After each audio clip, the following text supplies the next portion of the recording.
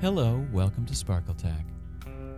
This morning as I walk down the sidewalk on my way to the cafe in search of the cup of coffee that will slap my brain into alertness to face the day today, I happened to pass an old beat-up vinyl chair, sort of sagging on the sidewalk. Someone had already scrawled some graffiti onto the seat. Very sad. But it reminded me of the great San Francisco tradition that we have here that I thought I should share, which is street recycling. Now, I don't mean cans and bottles being turned back into their component parts and then turned into yet more cans and bottles. No, nothing like that. What we do here is I just can't throw anything away. An old chair, a beat-up guitar, a stack of books, I don't know, what have you. When it's outlived its usefulness, we don't take it to the dump. We wait until it's dark, we creep down the stairs, and we leave it by the side of the road.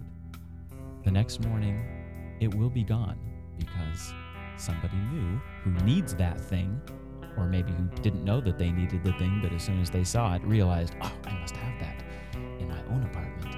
They'll pick it up and schlep it home. It happens every time, and it's so cool. It feels like there's an eternal river of junk flowing through the city, and if you need something, just keep your eyes open, and it will appear on the sidewalk sooner or later. You give to the river when you want to get rid of something, and you take from it when you need. I have. Let me just glance around. What do I have that I found on the street? This old ship's packing case, a beautiful old brass floor lamp. Here's an old oak office chair from the 1940s. That hideous old suitcase in the corner I think I found on the street too, but that might have to go back. That's just too hideous to look at anymore.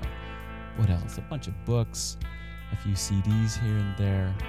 Oh, this poster in this old wooden frame I found on the sidewalk too. I just think it's the greatest thing, and it feels like just a cool way to participate in the life of objects and the life of the city at the same time.